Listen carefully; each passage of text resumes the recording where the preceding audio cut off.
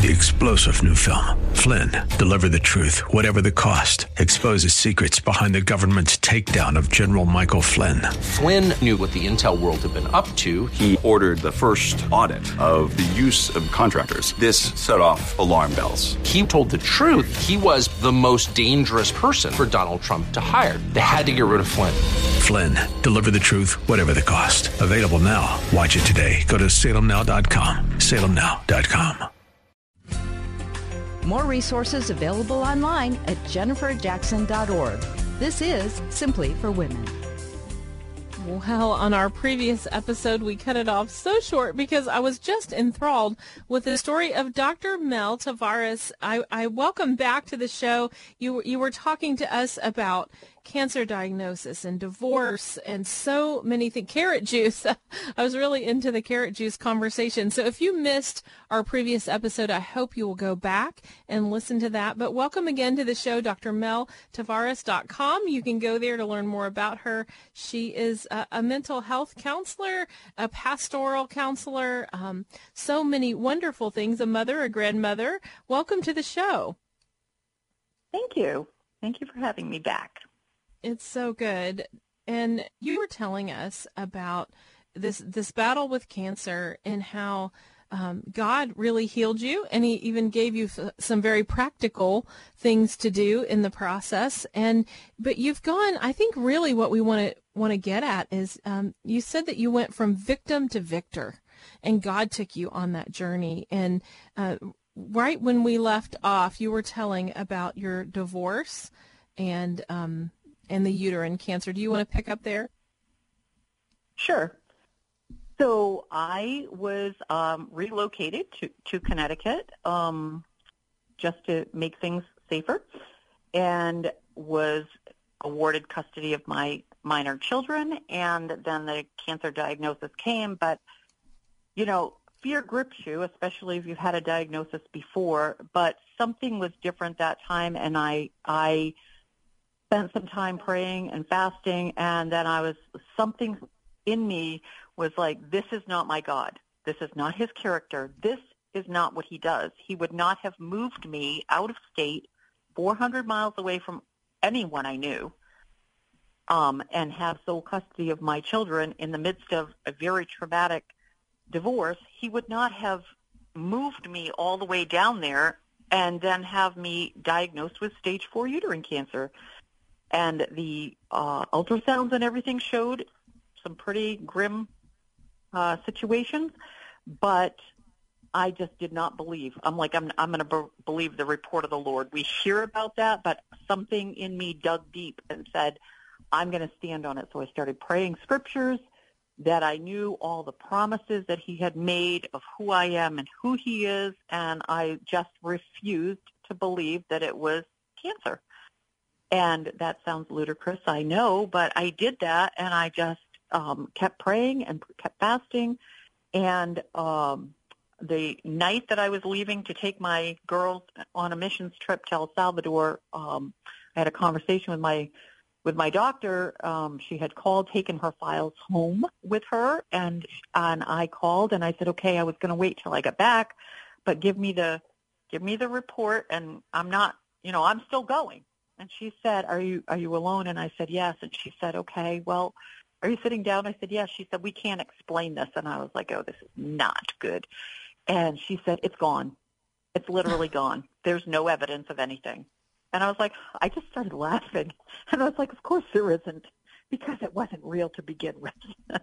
So I don't know whether God healed me, whether it was all, an attempt from the enemy to harass me. I don't know, but it was gone. So hallelujah. Praise God.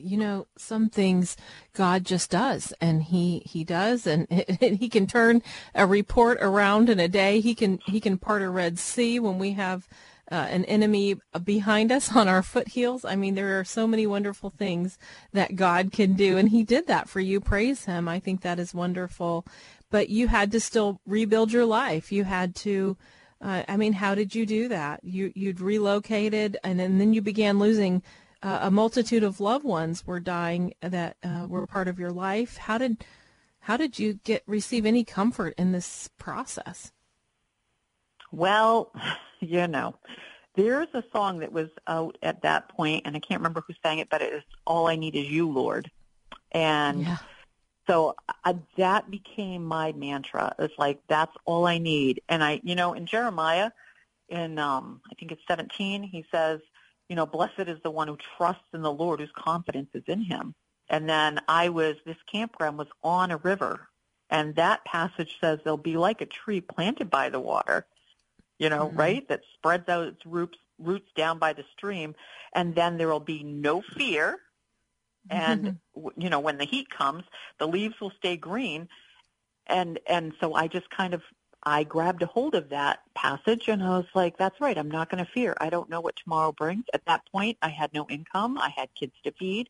I started freelance writing.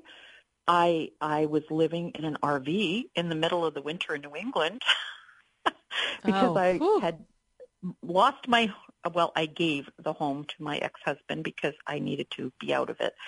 So, we had no home, we had no income, I had nothing, but I knew one thing. I had the Lord, and I knew that his word, seek ye first the kingdom of God, right? And all of these things will be added unto you. And he provided. I had, relaunched my writing career. I did a bunch of, different types of odds and ends of things, 5 hours here, 10 hours there of different jobs. The campground position wasn't paid, so that was a trade-off for not having to pay, a lot fee or anything for the RV. And, it was, you better know who God is, right? Daily time in the Word, my coffee and my journal and my Bible out beside the river for a lot of hours a day sometimes, worship music playing all the time. And that's, that was a sweet time. My kids would say, even as rough as all that was, they will tell you that 2 years that we were there at the campground were the best 2 years ever. Wow. As odd as that is. No, it isn't, because you had the Lord and you had great faith and he was pulling you through. Sometimes the hard times have a sweetness to them, even in the midst of that pain. And you didn't really let the depression take a hold of you. How did you resist depression the same way you resisted cancer? What did you do to keep from, you had to rebuild from being abused as well. How did you do that? I think it was letting the Word of God just soak deep. I spent a lot of time reading, and I eventually went back to Bible college and ended up with my doctorate. But during that time, I took that childlike faith, right? It's like, Lord, I have nothing left but you. I did have my 3 children, don't get me wrong, but Sure. It felt like everything I knew, everything I'd ever worked for was gone. And here I am, homeless, penniless, sitting in the middle of a campground beside a river, waiting for the ravens to come by and drop my food or something. And all I had was him. So I spent a lot of time getting to know him, and the more I got to know him, the more I realized, this is only temporary. It's going to be okay. It didn't feel okay. It didn't look okay, but I knew that he had me in the palm of his hand and that he would not leave us forsaken.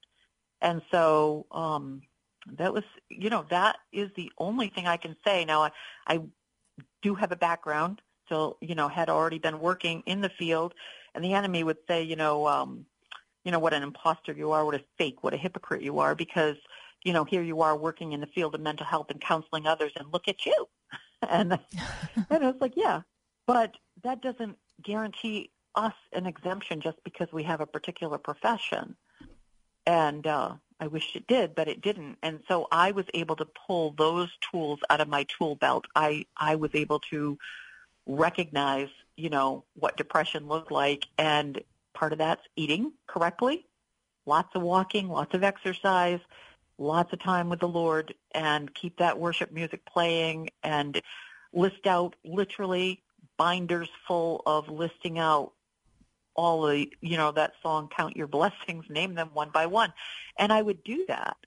And so even though the negative side of life was maybe 2 or 3 bullets, like, hey, you're home, out of state, alone, penniless, sole custody of your kids, kind of really bad right now. But on the other side, I would just list out all the small things, and there would be hundreds. And so that pulled me through. Wow. Well, drmeltavares.com. I hope everyone will go there to drmeltavares.com to learn more. We have about 60 seconds max left. Take a hold of our heart as that pastoral counselor piece that you are, and just speak to our heart as someone that's in that place that you were in. There's always hope. There's always hope. There are scriptures to speak to that hope. There's people wanting to help you. Reach out to your local church or a counselor, Christian counselor, because there is hope. He will not leave you or forsake you. Oh, isn't that the truth? That's so good. I love those practical helps that you've given us today. You have so many resources on your website that are valuable. You have great faith, and I just love how God has rebuilt your life and how you've remained steady. You've been faithful to him. I think about in 2 Samuel, it says, that if God is faithful to those who prove themselves faithful. He's pure to those who prove themselves pure. And you have done that. You're beautiful and wonderful. Thank you so much for being with us. That's drmeltavares.com. I hope you'll go there. I'm Jennifer Jackson, and you have been listening to Simply for Women. It's a wonderful place. I hope you'll go to jenniferjackson.com to learn more about the show. We want you to keep growing in the Lord, to be comforted, to have hope today. Let me say a quick prayer for you. God, we come to you today saying thank you that you are more than enough. We choose to put our hope in you. Would you comfort our heart? We ask that depression would leave right now in Jesus' name.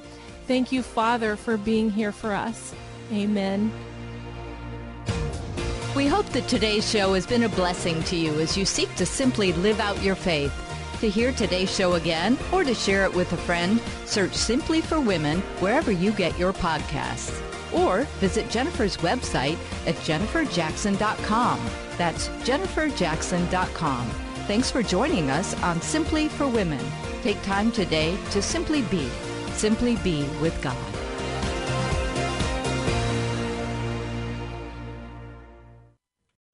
3-star General Michael J. Flynn, head of the Pentagon Intelligence Agency, knew all the government's dirty secrets. He was one of the most respected generals in the military. Flynn knew what the intel world had been up to. He understood its funding. He ordered the first audit of the use of contractors. This set off alarm bells.